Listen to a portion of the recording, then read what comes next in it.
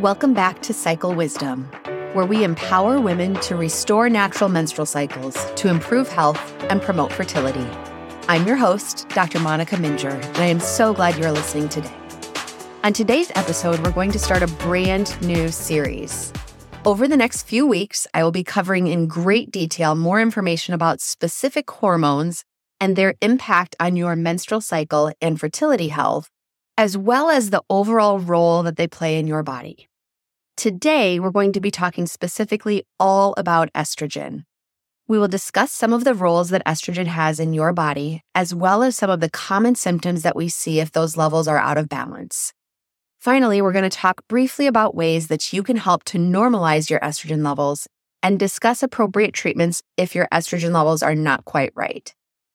I'm going to start off with a story about a client of mine who we will call Sarah. Now, Sarah came to see me because she had taken an online quiz, and that quiz diagnosed her with estrogen dominance. Now, this is a common term that we are hearing a lot more about, but Sarah really didn't know what to do with that information now that she had a name for what she thought was going on with her symptoms. Primarily, she was having problems with heavy menstrual cycles, as well as significant mood swings and tenderness in her breasts around the time of her period. All of these symptoms led her to believe that she had too much estrogen in her system. So, as is always our first step, we got Sarah started with some formal charting of her cycles to be able to further objectively identify what was going on with her bleeding patterns, as well as her ovulatory patterns. We were then able to do targeted lab draws once we knew exactly when she was ovulating. What I found out was that Sarah's estrogen levels were actually within normal range based on where she was in her cycle, but her progesterone levels were quite low. Now, this can still be termed estrogen dominance as you have a relative increase of estrogen compared to the progesterone levels, and we'll talk a little bit more about what that means later in the episode. But Sarah's case makes a really good point to know that just because you have symptoms of too much of a particular hormone, it doesn't necessarily mean that the underlying cause is straightforward. So in Sarah's case, we actually found multiple hormonal abnormalities that were out of balance, and we worked with her over the next few months to get everything back on track. We talked about changing some of her lifestyle habits and prescribed appropriate bioidentical hormone replacement therapy in order to help balance her levels. Her labs normalized over the course of treatment, and her cycle symptoms improved dramatically. If she had just focused on trying to decrease her estrogen levels based on that online quiz, that would not have solved any of the underlying issues, and her estrogen levels may have actually gotten too low in the process. So, how do we even know what levels to check or what is normal? If you go in and ask your doctor to get your estrogen levels checked, there's not a specific test for estrogen that is done. Instead, they need to look for a particular form of estrogen that's in your body. And that will be different depending upon what stage of your menstrual cycle you're in.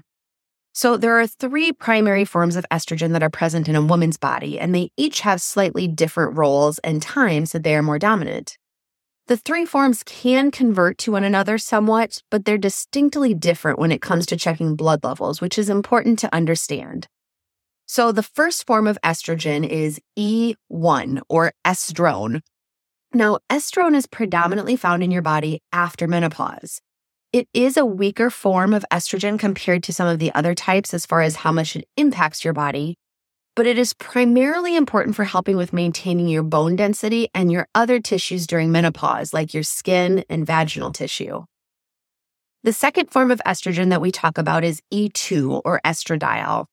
Now, this is the primary estrogen that I check in regards to menstrual cycle health, because it's the primary form of estrogen that's present throughout the reproductive years.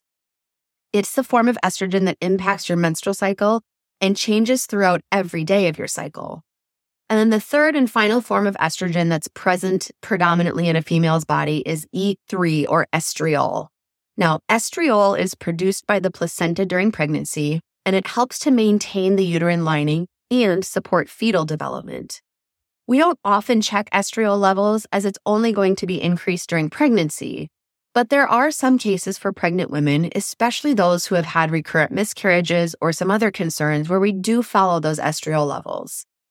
It's important to know what different forms are available so that you can know appropriately what type of estrogen test should be done. It also will help so that as we're talking about estrogen, if you hear me say the term estradiol or estriol or estrone, to know that they are all forms of estrogen, but they act different times of your cycle and different times during your reproductive or menopausal years. So, what does estrogen even do? The primary thing that we talk about is in regards to female health development of those sexual characteristics and your menstrual cycle.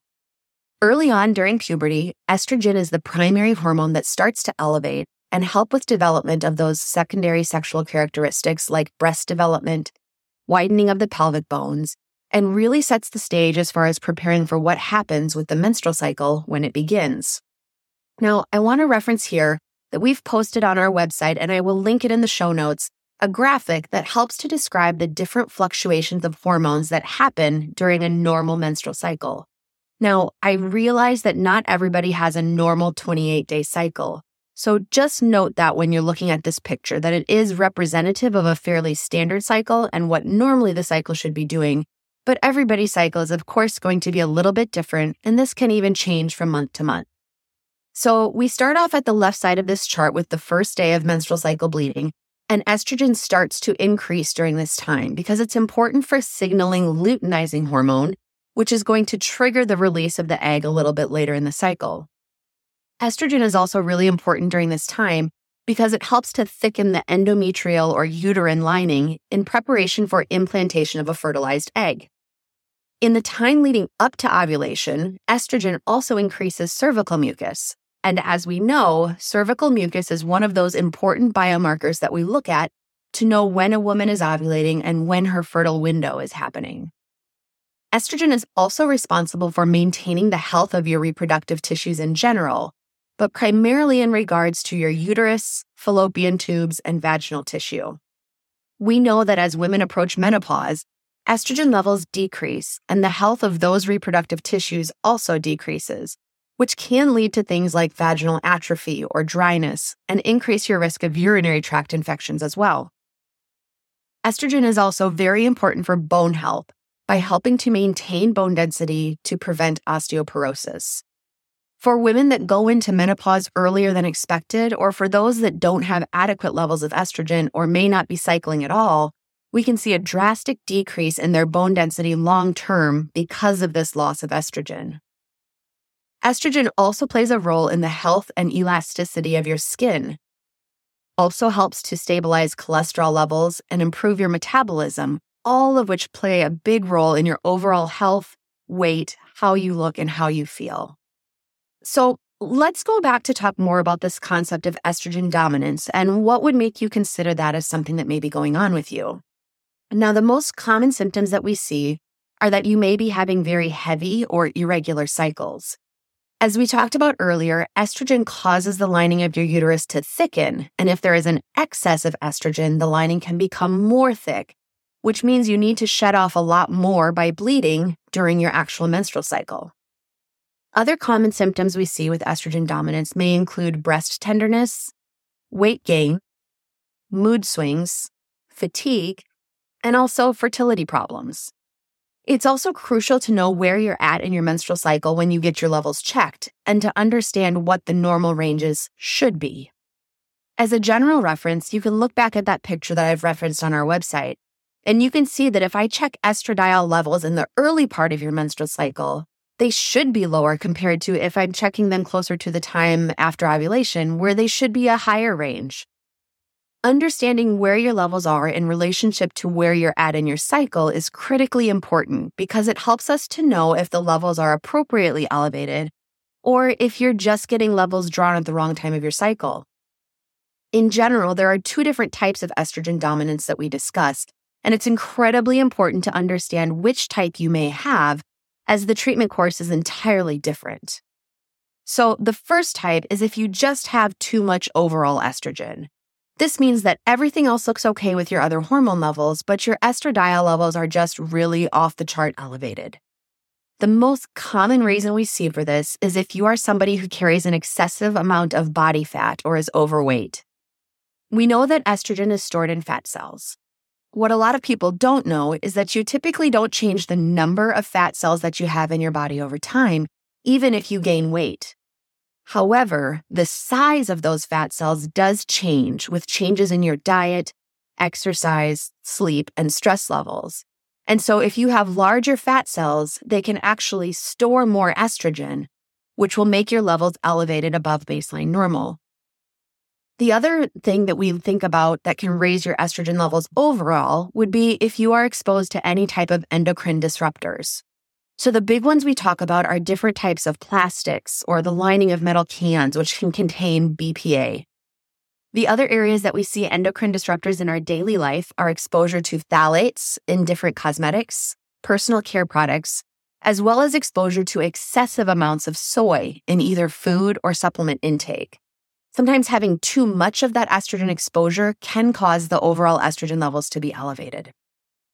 Now, the second way that we can see estrogen dominance play a role would be where your estrogen levels are actually normal, but your progesterone levels are too low.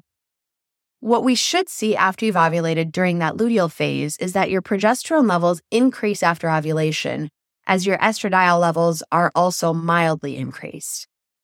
What can happen is that if your progesterone levels don't increase, but your estradiol levels look okay, it can create the situation where you have an overall estrogen dominance, even if your estradiol levels are technically within a normal range.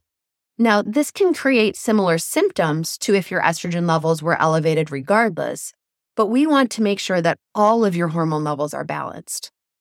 The important difference with this picture is that it's not just about decreasing the estrogen levels. You need to have estrogen in your system in order to have a healthy cycle. And if you just try to decrease estrogen without addressing the progesterone component, you're not actually fixing the underlying problem. So who cares anyways if I have estrogen dominance?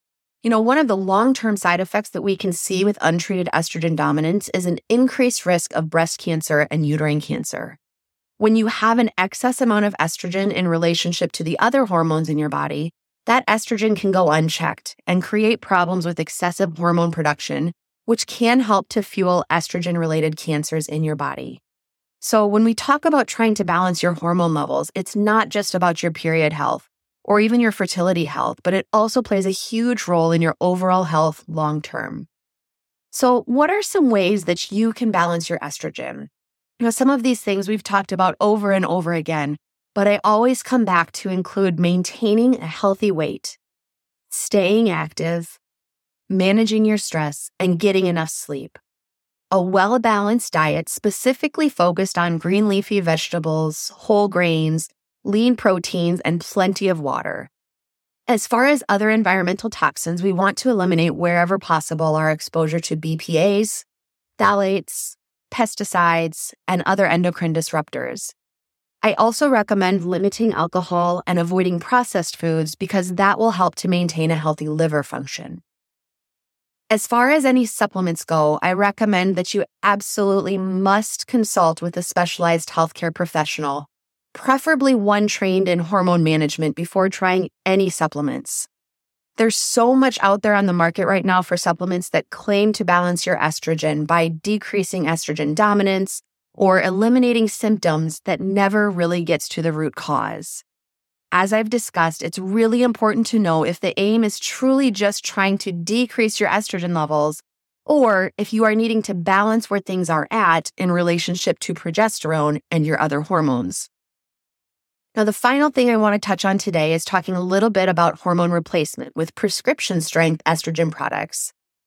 There are many different formulations of estrogen available, both FDA-approved prescription medications you can get from your commercial pharmacy, as well as compounded versions of estrogen. As is often the case when it comes to any hormone, not all estrogen products are the same, and they may have very different potential side effects, different long-term implications, and recommendations for treatment. So it's important to know what kind of estrogen product you are getting treated with. Ideally, we want to utilize bioidentical estradiol wherever possible.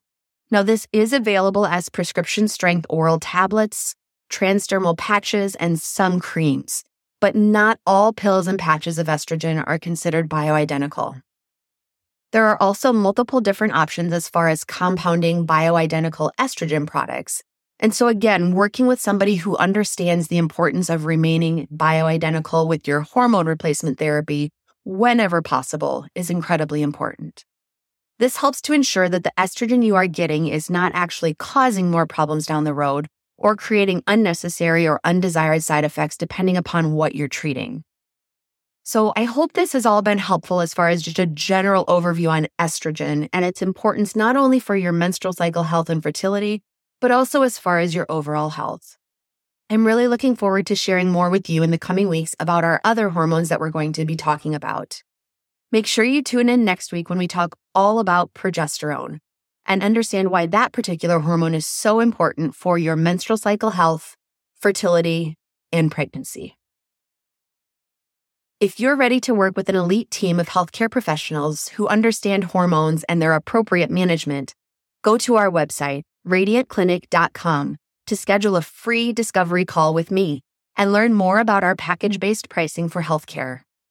We customize your treatment plan and include options to access a hormone coach, fertility awareness charting experts, a registered dietitian, a health coach, and of course, all the medical care you need from me as a board-certified physician. We are currently able to see people for in-person appointments in the Cedar Rapids, Iowa area, or can arrange for a telehealth visit if you live in the state of Iowa.